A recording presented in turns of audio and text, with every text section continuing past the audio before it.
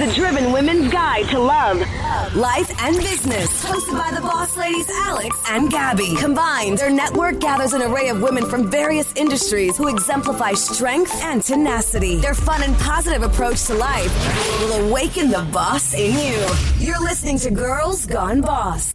And now for part 2 with executive producer Jose Dian. So, Jose, you have seen the business shift come and go from physical product to now digital. And, you've seen the rise of a genre that you weren't, I guess a lot of us weren't so familiar for it to be such an explosive thing, like the urban music scene that it is now. What excites you today about the content, about content creation, and about the current state of Latin music? Well, let me answer the second question first. Look, I think that, Latin music in the last years have exploded at a worldwide level, and that's fantastic. I think that, it exploded at a worldwide level, actually in Spanish, which is also a very big difference, because back in the day, the big explosions were always in English. Shakira was, with the English crossover, Ricky, even Enrique with Heroes and stuff like that. They were big in their world, but when they became global, it was most of the time, not all the time, in a different in the English language. So I think that's a big thing, that all of a sudden you have a lot of names that have been exposed to the whole world in Spanish. I think that it's an exciting moment too, because a lot of the middleman filters have been taken away. I mean, and you could actually have a career, and you could actually break through the noise without the gatekeepers, without the labels, and without MTV, and without radio. And there's plenty of examples of talent that, Bad Bunny. Completely independent. Love working with Noah and with Benito and all those guys, and they are they think punk rock, which I love. They're like, oh, we want to do this, and it's different, and it's cool, and it's fresh, but it's independent. And so I think that right now we're and also, unfortunately, in the last 11 months with COVID, and I was having this conversation with a good friend yesterday, the future has been pushed upon us. So what was going to happen 8 years from now or 10 years from now happened now. So we're trying to deal with that, I think it's exciting. There's downsides to it. Also, there's a lot of repetition, a lot of copy and paste, a lot of things sounding the same. Musically, look. There's 55,000 tracks being uploaded to Spotify every day. That's a lot of music. How do you cut through the noise? So it's a challenge as well. There's a physical disappear. The labels, they had to. Digital is huge. I was talking to somebody who told me something. It's very binary. It seems like there's only one genre of music that dominates, and that's not good for anything. In life, you need variety of sex, of beliefs, and the person told me, and he worked for one of the he was the president of a digital distribution. He goes, what happens is that the early adopters were kids who liked urban music, and that's why it's so big. But now 30 plus people, 40 plus people are getting into all the services. So you're going to see a resurgence of different genres, whether it's classical, jazz, ballads, rock. And that's cool, because you need that sort of, you need a big pie for everybody, because not everybody wants to do urban music, and that's fine. So I think that variety, I think that also having a longer vision, which a lot of times right now, everything is like I need it now. But the people who believe in themselves, who are able to say, you know what, fuck you, I'm doing this, who are going to do something different. Maybe it's I used to tell kids back in the day when they're like, "Oh, I want, I want to sound like Pearl Jam." I'm like, bro, if you want to sound like Pearl Jam, like you're 6 years late. Sound like yourself. Be unique. That's how you pop through the crowd, whether it's in music or in the way you're doing a production or in the way. I think that different, it's good. We need different. Because otherwise it's going to be the same thing over and over and over, and you get tired of it. The other day I was listening to something and it was the same thing over and over, and my ear got tired. And my son was listening to it too, and he's like, let's switch, because it was the same thing over and over and over and over and over. So I think that variety, because if you look at it, it's peaks and valleys, just like life. If you're happy all the time, that's not good. You need the moments of reflection, of introspection, of like being down, of like, oh my God, I have this problem. But you don't want to be low all the time either. That's not healthy either. So you need that. Life is those peaks and valleys. That's what makes us human. So I don't know if I answered your question. Yeah. And I also want to get your point of view about also shifting during a pandemic and having to like really shift the way that you create one of the biggest shows in music, the biggest night in music, the Latin Grammys. To me, going back to when we started about, my career and I worked at a record store, I worked doing productions, I worked doing, I did, I was a help, like loading in, loading out. I assisted people. I guess the constant in all that, which I try to still maintain, is learning. I always learned. I learned by watching others. I learned by asking questions. I learned by just doing and failing, which is very important to fail. And to me, that's almost like the challenge, right? I like to learn. I mean, it's hard sometimes to relearn, especially the older that you get. And this year, it was like, what do we do?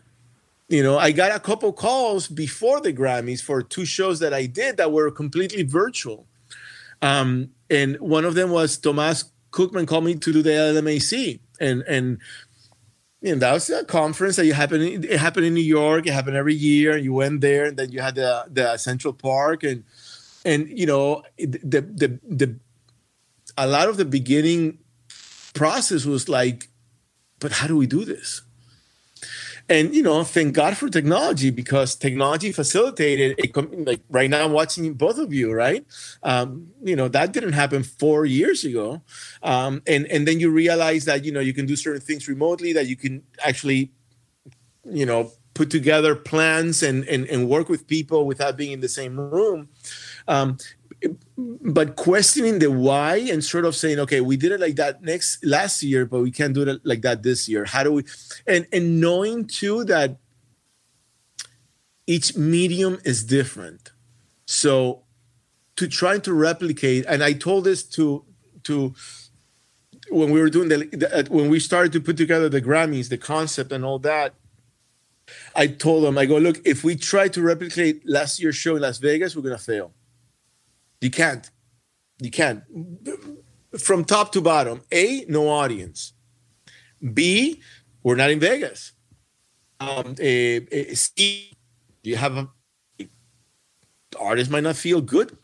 So you start saying, okay, this is who we are and this is who we're not. And every year is that conversation. Every year I try to sort of put together a theme.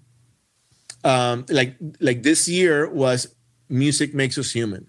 That was the theme for the Latin Grammys, because, at least to me, humanity was being challenged by a pandemic, and music from the beginning, in the bedroom concerts that superstars did on the iPhone, to get the message, to get sort of like their art out, and that we couldn't stop being human during the pandemic. Like I tell people, say thank you, call your friends, be there, even if it's through video. You're in a team. We're not in this society where we can't help each other. If we ever get there, that's the end of our world as we know it. So that sense of humanity, what's so important for this year's show. And I think we try to implement it in a lot of ways, but I think I learned, I did some shows that led up to the Grammys, and I was learning how to work remotely. I mean, I usually went to the office for 3 months every day to be with people. You guys know me. I walk around, I sit on the floor. I like to, I couldn't do that anymore. So now it was like sort of like by video conference, by trusting others more, and also by being more, okay, how do we do different, like little aspects of the show? And I'll give you a perfect example. And you guys have gone to these shows. You perform. This is the rhythm of an award show. Ladies and gentlemen, Ricky Martin. Ricky performs. The crowd, gets feet and claps. Then you go back and now Guy and Alex. Gabi and Alex, and the next award is Artist of the Year and nominees and the winners, and then the winner walks up, receives the award. I want to thank my mom and my dad, and then we go to commercial. We didn't have an audience. Maybe some of the winners were not going to be in the house. We didn't know if we were going to have a lot of presenters. We have all these sort of obstacles, and it's like reimagine something so you have a different rhythm. And this is, I use this analogy and then I'll stop. I said, look, last year in Vegas, we had the best rock band in the world. And we were just rocking out and it was amazing. And this year, we're going to have the best salsa band in the world. It's just a different genre. You can't compare it. Don't tell me that, they're better than, no, it's different. So let's do different. And let's talk about productivity, though, during the pandemic. Do you feel that the industry has been more proactive in productivity as a whole now, doing everything virtually rather than before as in person? Because for me personally, I feel like everybody that I work with, I feel like they're more proactive. They don't unglue themselves from the screen, and they're constantly working very late. They're not disconnecting. How do you feel about that? Because I'm not sure if that's a positive thing or if it can have some future impact, like issues in creatives. Remember that we're in the discovery stage of this new way of working. So look, I was exhausted. Every day I would stay up, and I had an office very close to my house. I shut it down because I wasn't going to go there, and I moved everything to my house. I worked in my studio, in my office, and in my house was to live, But I was here. I would wake up at 8. Nico would start school. I would come here. I would eat here. Maybe I'll go and do a little walk at noon just to clear my head or run, and then I'll come back here. I would go in, eat with them, I'd come back out, and I was wrapping up by 10, 11, That's not healthy. Right. But I think that on the flip side, and you guys worked in corporate environments, when I was the head of MTV3, 80% of my work was bullshit. It was meetings, it was politics, it was this, it wasn't working. It wasn't working. It was just caca. That needs to be done because you're in a corporate environment. I think that now we're going to start rethinking how do we do, because look, if you live an hour from your work, that's 2 hours a day of you not enjoying your life. You're in the car. And so I think that once the pandemic is out, and I was talking to Mark about this, I go, once your kids are in school and you can actually go, it's going to better balance for, the whole going to readapt to a new way of working. But at MTV, a lot of times I would go to my house, kick ass, and do what I needed to do, and then go to work to sort of go to the meetings and go blah, blah, blah. Now, I think that we're discovering a new working is not going to be perfect and it's not going to be overnight. But I think that we as individual workers, whether you're independent or you work for a big company, you need to find your own balance and rhythm, because they used to, I think they still use the term peak performance. Peak performance can happen at 2 a.m. for some people and at 2 p.m. for others. And if we're because before you had to go to work by 9 and, maybe you stayed until 7 or 8 or 5. But, if you walked into the office at noon, people would look at you like, oh, what are you doing? And that's not right either, because I think that people are, or rhythm is different. I tend to be more of a morning person to really do my creative thinking. But I know plenty of people who kick ass at 1, 2 in the morning, who are just on peak. Why am I going to punish them and make them go to work at 9 in the morning? That's just not right either for the company or for the individual. So hopefully we find a new way of working. I think that the pandemic has that it's okay to every day. After, if you're a doctor, well, not even because you can do telemedicine, but some people need to be there or a lot. Some other people barely need to be in work and still work. And it's something that I would tell people. I was very flexible with the teams. I'm like, as long as you deliver, I don't give a shit if you come in at 11 in the morning. I don't care. Sometimes I would have my boss saying, "Hey, nobody's in your workspace." I'm like, bro, they were here to 3 in the morning editing. You're going to really now tell me that they're not here at 9 in the morning? I remember those conversations. Yeah. Yeah. I remember doing a big show. We stayed until like 4 in the morning. And then the next day I had to present budget at 7:30 because the boss's boss was in town. And I'm like, this sucks. Yeah. I hope that we as a society and as corporate, we learn from the pandemic, the flexibility, the peak times, the humanity of work, and that us as individuals also sort of learn from it, and that we can, again, go into that fuck you world, redefine who we are and how we work. And I always... I've hired people for who they are, not for the position. I hired one person. The person was like a cashier at a grocery store, and I would keep going, and it was an amazing, intelligent, courteous, assertive person, and she just had the qualities of a great worker, and it was fine. It was good. So I think it's about being redefine how we work, and work-life balance is important. We gotta get that right. And before, the corporate world, work-life balance, no, it wasn't. It wasn't work-life balance. Now, hopefully, we can get a little bit of that, especially when you have normalcy and kids are in school, and you can actually, define your work hours a little bit better, and you can go into the office if you need to or if you want to, and then you can work from home if you need to or you want to, and that we are going to be a little bit more flexible as a culture. I love it. I absolutely love work from home. Yeah, I couldn't agree with you more. So one thing that I've been pushing hard for is, I live in West Palm Beach now. Oh, wow. So I have a 2-hour commute every day.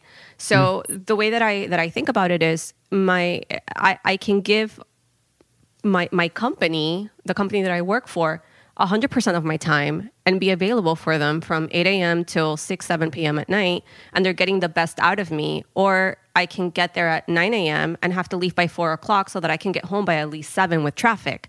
So there's more productivity in me being able to work from home. And I think that a lot of people have proven that they can. And those that haven't been able to prove that they can't, they're not right. They're not in the right position, and they should have never been there to begin with. So, but guys, do you remember? And maybe you guys didn't do it as much, but the dreadful 6 a.m. flight to New York, to go in by 9:30, be in the office by 10, to do the presentation at 11:30, to have the lunch, and then to get in the 3 p.m. flight to come back to Miami. Why?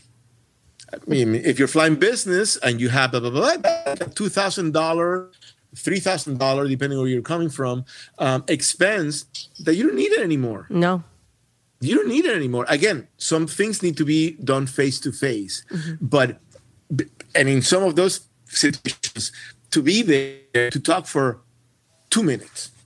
Right. Do you really need to do that anymore? No.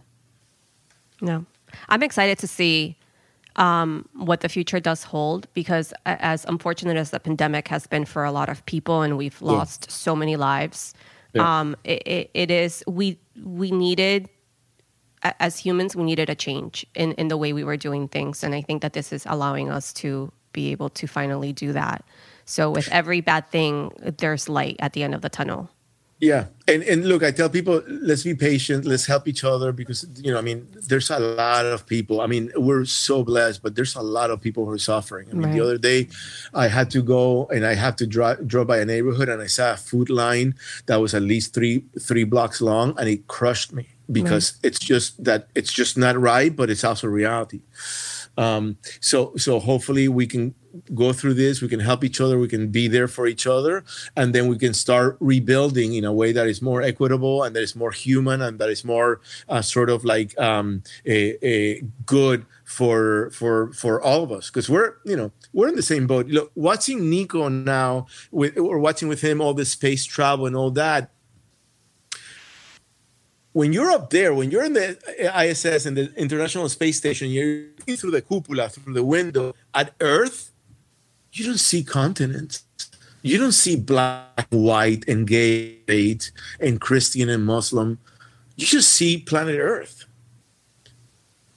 And that's what we are, whether we like it or not, but we're just one. And we need to sort of come together. And again, every astronaut says that. They're like, the first time they go into space and they down, they cry, because it's like, wow.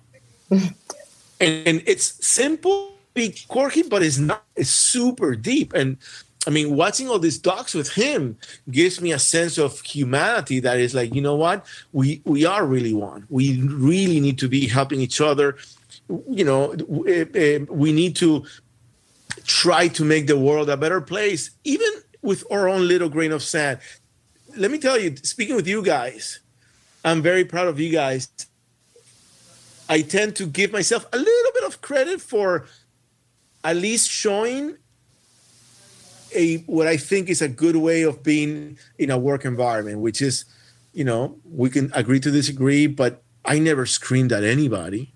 I never treated people like inferiors. I always listened with respect and all that. And at the end of the day, I was the boss. And I think everybody knew that. It wasn't like, oh, he's a washover. No. And that proves to me that that we were good, Yeah. I think that's the misconception, especially with women, that if we are too nice or if we're actually, cordial and have a great attitude, that we are looked at as weak. And I don't think that, because you could still be a very assertive leader. You still can make decisions. You still could have strategy. But you don't have to be a dick while doing it. You know what I mean? And that's certainly something that I've learned from you and from Mark, Jesus, everybody. And with on the women front, I'm like super colorblind, sex blind, orientation blind, but I remember having the epiphany with the power of women, and it was like when I was managing NIL. And we had Susan Rogers. Susan Rogers was one of the first or few female engineers. She worked, she worked with Prince. She did Sign of Times. She worked at Paisley Park for 5-6 years. And we were recording the record. And we had started with Nico Bolas, who's a very good producer, but it just didn't work out. And then we brought Susan, and Susan was an engineer. I mean, like, you're behind the mixing board and all that. And I had never seen a woman behind the mixing board. and you have, I was, in my mid 20s, and in the rock and roll world, there was not a lot of women, especially in, you always like, okay, and Susan, who's a genius and the most amazing human being in the world. She just, her grace, her ears, her personality, her demeanor, her womanness. I was like, holy shit. And after that, not that I was a sexist or anything before, because I wasn't at all. But after that, it was like sort of like women rock. Like I was like, holy shit, so I always felt very comfortable working with women, like, for women or with women, because I felt that, like, I never looked at it through the lens of like, oh, women, But I think it's important to have executives like you that champion women, because as you know, there isn't that many spaces, or there is a lack of women in leadership and executive roles. And because of executives like you that are male, that foster and empower these women to grow into these executives, is how the door is opened, to be honest, because there is no other way. Yeah. So it's like championing women. How can you encourage more men to champion women? Because I think it's important to also have women in your teams, because we do bring a different perspective, a different way of doing things that could only, add value. Yeah. It's funny because I feel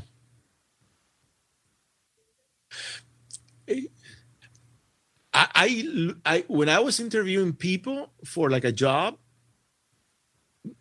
I would like to do the first interview if I could. Sometimes I wasn't able to, but on the phone. Why? I don't have my eyes judging who the person is. Are they thin? Are they not? Are they black? Are they white? Do they dress weird? Do they dress good? Do they dress funky?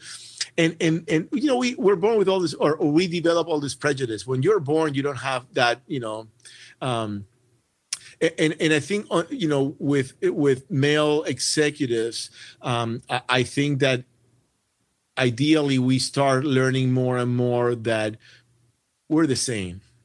And actually, I mean, giving birth has to be a monumental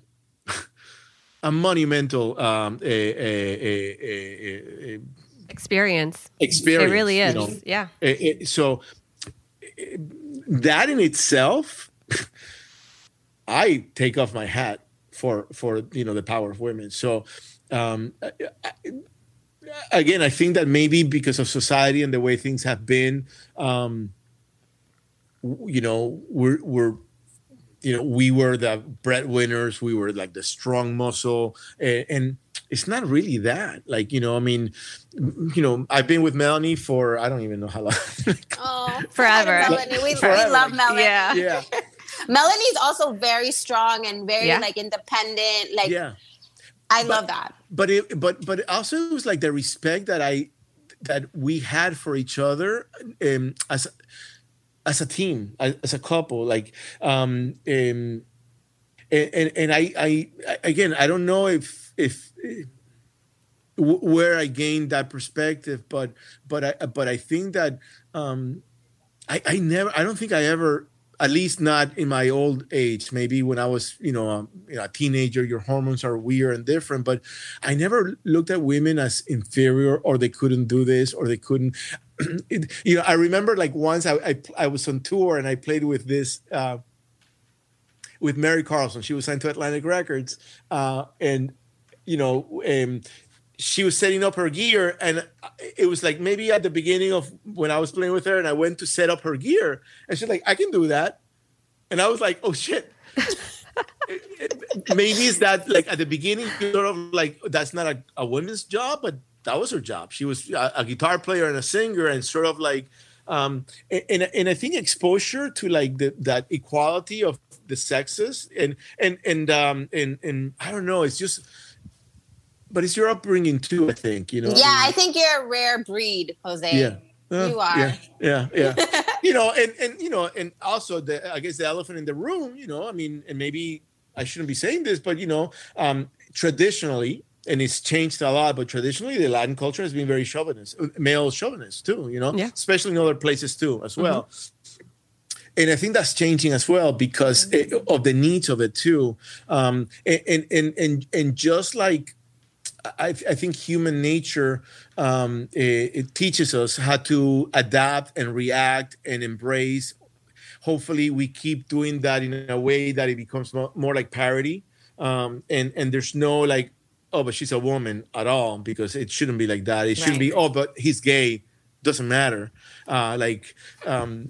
And ideally, the more we learn about each other, and the more we respect, and it's education and respect at the end of the day. Amen. And that's why, sometimes, not to get into politics, but when we in this country dismiss so much the power of education, I mean, if we were to invest in education, we would solve 80-85% of our problems right off the top. Right. And educating that people are the same, that women are the same as men, that, we could do the same jobs, that, there's different attributes, and, motherhood, holy shit, oh my God, talk about that's a power in itself. Yeah. Yeah. So Jose, to wrap this section and just go into the mentor corner that we have, I just kind of wanted to know, what do you think is your biggest key to success? To all the success that you've acquired throughout the years, what has been that key thing for you personally? I think it's that I followed my heart for the most part, and I tried to not forcefully, but I tried to just do what I thought was the right thing, even if it's different, even if it's challenging the status quo, or. And I think to be, a human. It's funny, and that's important. I've seen some amazing people at home that are ogres in the office. You're like, who the fuck is that person? Oh my God. I am at home the same way that I am in the office. I never could put that hat on and take that hat off. And to me, it's part of being human, that I think those have been my successes. And look, maybe it's also my liability. Maybe I didn't become Bill Gates or whatever, but I didn't want to become Bill Gates, and no important this. If you ask me, what do you want to do or who do you want to be?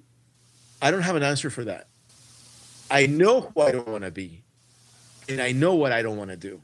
When I left MTV, this is something that I tried to do the list of this is what I want. I couldn't do it. I did the list of this is what I don't want. And that list came like this. Ba, ba, ba, ba, ba, ba, ba. So I don't know what is in the want list. I really know what is in the I don't want list. But that's good though, Jose, because then you're open to possibilities and you're not closing yourself off by making a list of the things that you do want, because you don't know what else you could want, because one thing can lead to another and you don't know yet. So I think that's incredibly valuable. Correct. I mean, I got a gig for a couple of years teaching at UM, a music business class. It was an amazing gig because I learned so much, but it was not. I never had that I want list. It was just let's try it out. So I think that's important. But having a little bit of a barometer of, and be flexible, because life is not rigid. It's not binary. It's not black and white. It's not positive or negative. There's between 1 and 10, there's a lot of different numbers, and between black and white, there's a lot of different shades.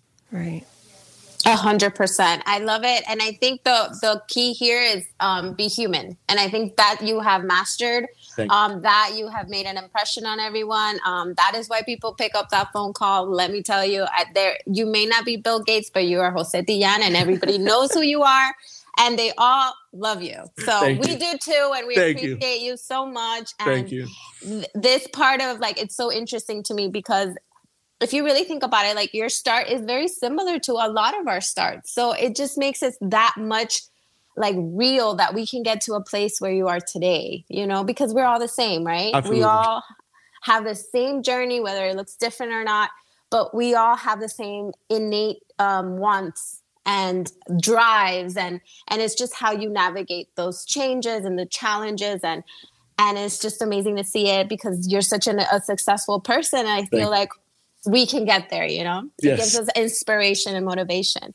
Thank you. So we want to move next, and just to wrap everything up, we're going to give you 3 questions. In the mentor corner, we had some of our listeners send in some questions. A lot of them don't have mentorship.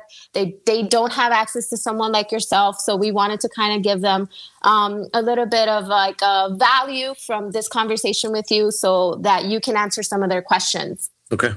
So the first one is, how should someone approach an executive about possible mentorship, and what's the best way to get a mentor?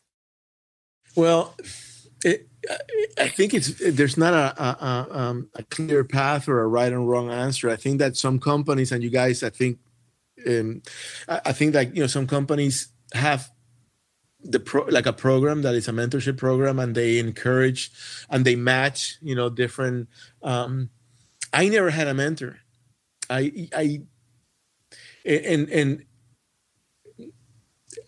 think I like to. I like when I mentor people. I like to mentor people, and some people, you know, I think that some people are going to be very rigid, and some people are very unorthodox in how mentoring. You know, so I think maybe is find out what kind of mentorship do you want. What do you want to learn? I think also a lot of people confuse mentorship with I'm going to get a gig, and sometimes mentorship doesn't come from your industry because it's not. It's, you know, it's what do you want to be mentored on? Do you want to be mentored on your industry? Do you want to be mentored on values? Do you want to be mentored on other areas? And I think asking people and you know. Outreaching people, I think it's simple, you know, and you'll get a lot of no's. I don't have the time. I don't want to do that. But I think you'll be amazed how many people, you know, are willing to be a mentor, and also don't be seduced by a big title, because sometimes that's not going to help you.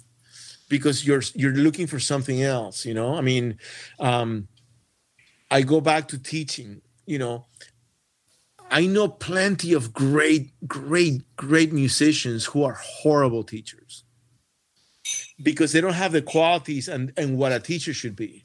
And I know some great teachers who are not the best, amazing players. They're just great teachers.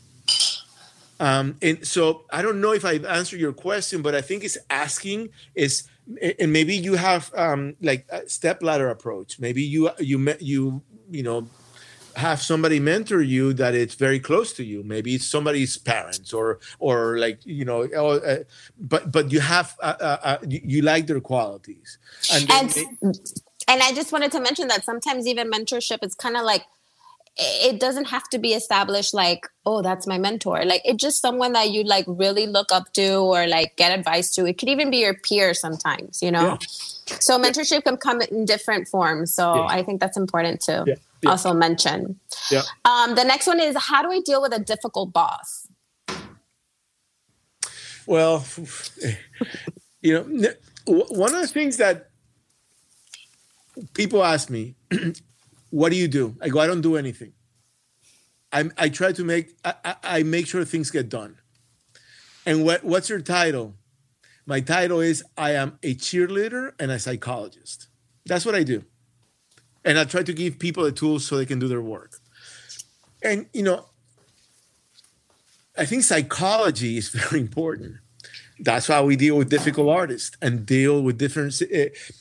And the first, I think one of the things that I tried to learn, and actually I was a psychology major for like about one semester, but it's understanding what the other person is, who they are, and what they're trying to say. A lot of times, what they're saying and what they're one are very different. And sometimes how they're acting, it's almost like dealing with a kid. A temper tantrum is not that the kid is bad. Maybe he's hungry. Maybe he's scared. Because at the end of the day, guys, life is about kids.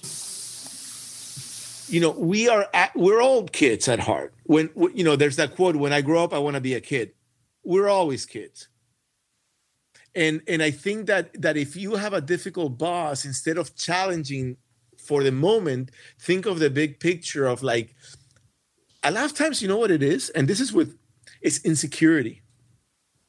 It's that. And that is the root of a lot of the outbursts. And, you didn't do that right because you make me look bad. Oh, you make me look bad because then I am not good enough with my boss. So it's insecurity. So if you're able to a little bit remove yourself from the now and look at the big picture and try to address it through the big picture. Okay, he's insecure about this. Let me do it this way. Or she's reacting to that. It might be this. So look at it at a big picture through a psychologist angle, and that might be able to help. And do your best to see how you can sort of maneuver through that. But then there comes a point in time that you have to say, fuck you, I'm leaving. Get that fuck you money ready. Well, but always sort of like be looking for not for the next gig, but what's next. And it's not easier. It's not, it's not as easy for everybody. I know that there's different situations and all that. But if you are able to make a little bit of the time to look at the bigger picture, to understand who the person is, because a lot of times it's the roles, but it's really not the roles. It's really the persons. So if you're able to sort of maneuver through that, you might be able to find a resolution. I've worked for some difficult people in my life, and I've worked with some very difficult artists. And I always try to figure out what is it, what's the situation and how can I approach it without compromising who I am. 100%. I love that. And the last one to wrap it up. Yeah. Does experience trump education? Do you think it's important to have both, or is one better than the other? Or look, I'm the wrong person to ask, because I think that education to some degree is overrated. I think that we can paper a resume to death, and we can create and so I think that experience. It's very important. I think education is important in the sense of learning, not of where you went. I don't give a shit if you went to Harvard. I honestly don't give a shit. I actually worked with a person who went to Harvard who was a complete idiot. I was like, how does that happen? I work with many MBAs that went to like big schools and they got zero humanity. Zero. So I think that it's a balance of education in the sense of learning, not of where you went, and experience in the sense of like building a tool set. I think that, when you're young, your tools are going to be limited, and that's fine. That's, we keep learning, and I think education in the sense that I'm still a student. I mean, the day that you stop learning, you die, in my book. So what can we learn? How can we experience are very important. Some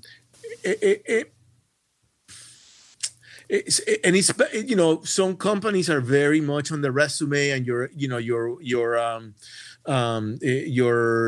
where you went to school and your degrees and all that.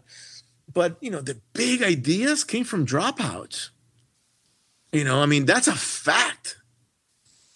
So, and I've been watching again, I'm learning through Nico. I'm learning so much, right? And I've been watching all this amazing,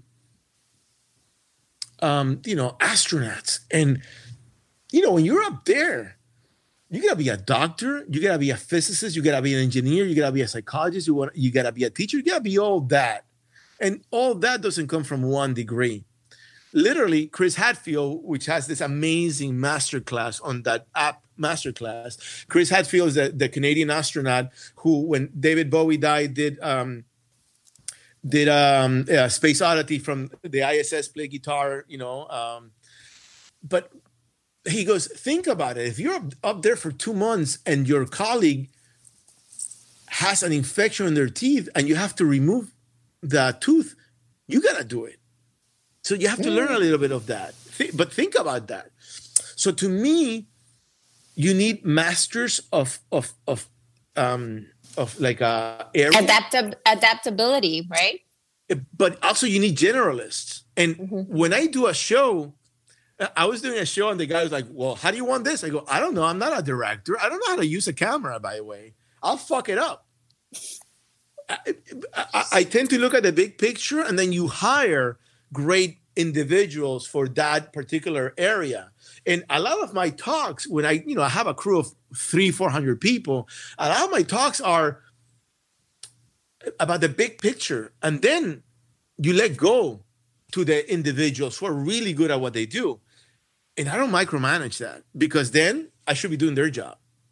So to me, education and experience they become, partners of each other. But I am a big believer in experiencing different things, because you will never know. I mean, and my education has been through experience, most of it. I'll tell you something that it's super basic, but it's when I was in high school, the only class from high school that is still used today, you know what it is? No. Remember, I graduated in 1984. Woodshop? The only no, that was that was for, I went to woodshop for a different reason. That's where you created the pipes, the wooden pipes. No, the only class that I used today, and actually was typing. And you know why I took typing? Because there was full of girls? Yes. Yes.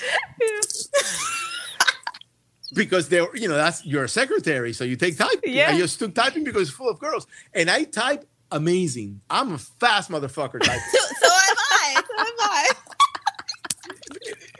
So you never know. Like, you never know where your experience and education are gonna sort of cross paths, When I started teaching, some people are very they're very shy.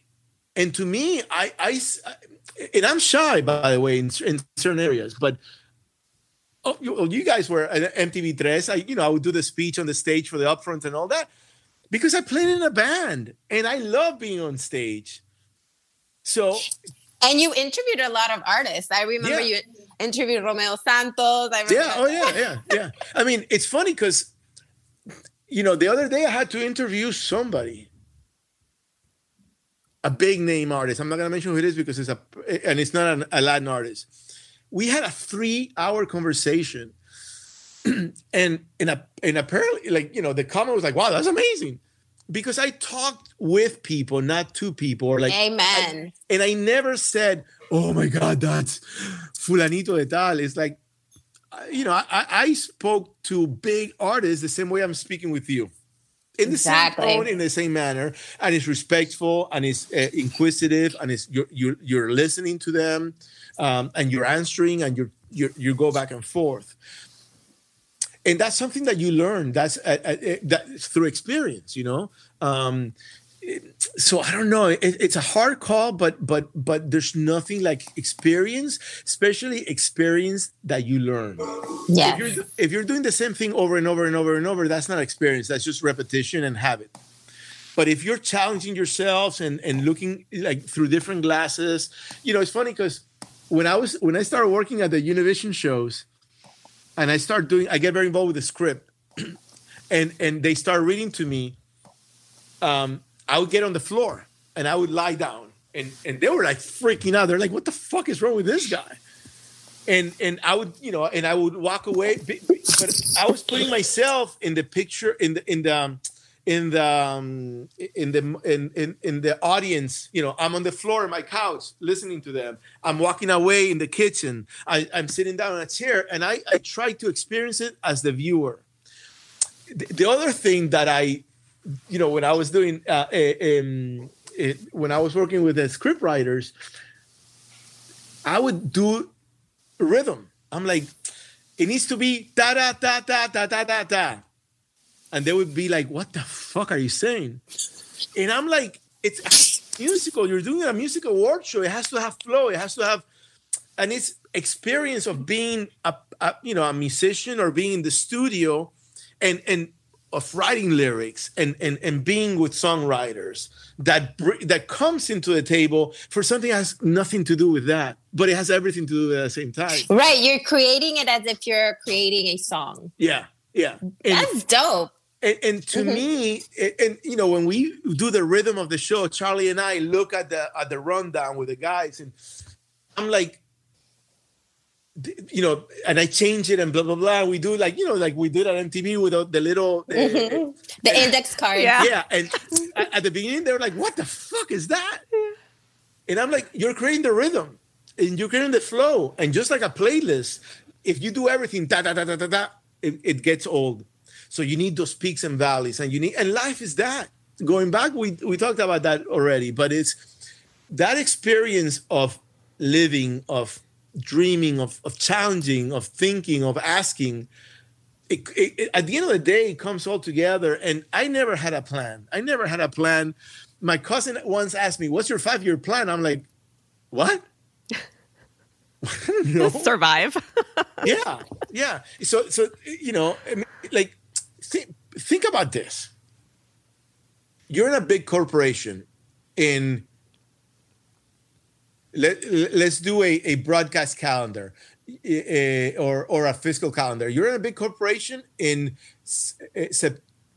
October, November, December, October 1st of 2019. And you have created a 5-year plan. Out the window. And this is going to be your growth, and this is going to be your revenue and your KPIs and blah, blah, blah, blah, and your expansion plan and da, da, da, da, da, da. Where is that plan on March 31st of 2020? It's gone. You have to reinvent it. Mm-hmm. Gone. So, you know, yeah, it's okay. It's good to think. It's good to forecast and all that. But life is not that either. And you know, sometimes I've spoken to younger, you know, folks right out of high school or right out of college, and they're so crazy about their plan. I'm like, bro, honestly, experience, like, play with things, take a year off if you can, and try different things. Learn from mentors, read books, watch movies. You know, you never know where the inspiration is going to come from. You know, I go on bike rides, and all of a sudden I'd be like, "Oh my God," I pull over and I talk on my iPhone. I'm like, "That's it right there." And you've been thinking about it for 2 months, but it came to you like that. That's, you know, life is not about a plan either. I mean, at least in the way I've lived it, I think that, you know, experience and education go hand in hand, but a lot of times it's not in the traditional way that you read in books or that you go to school for. It's about being live, you know, just being active, being involved, being grateful, giving back, learning from others. I mean, the things that I'm learning through my son are amazing. And sometimes we listen to music and he has a great ear. But I'm like, man, I want to be in that head listening to that song for the first time. The first time he likes rock. Of course he likes it. Yeah. But the first time he listened to David Bowie Heroes, and I remember we were right here. He was just where I'm sitting right now, and I have speakers. You know, my studio this is the studio, so I have speakers on both sides. And you know, Heroes, Robert Fripp plays an EBow guitar. And all of a sudden he looked to the left, which the EBow was, and he was trying to look. What is that? And he tells me, "What is that mosquito there?" It sounds like a mosquito. Looking at him, I'm like, wow, I never thought of that as a mosquito, but it does completely sound like a mosquito. That's amazing. Wow, amazing. Nico is I can't wait. I haven't seen him in so long. Yeah, no, he must be so big. Wow. Yeah, he's big, but live life and learn every day. Try to learn something new every day. Learn, and you never know where it's going to come from. Teachers, tutors, mentors, friends, family, other people that you don't agree with. Different cultures, different opinions. It's important to have going back to the question about women, if I would have been, in a rigid mentality, Susan Rogers, engineer, no. But if you take her name out and you listen to those records, you are like, holy shit, who did that? Yeah. I love that. Yeah. And just to wrap this, I just wanted to know, since you mentioned playlists, what would be a song that would be part of your playlist, like of your life? One song that for sure would go in there about you, your life. It's tough because I don't think I can just pick one. Well, no, I mean the song that I'm going to tell you is "Bring on the Night" by The Police, but not because of the lyrics and not because of it. Just I heard that song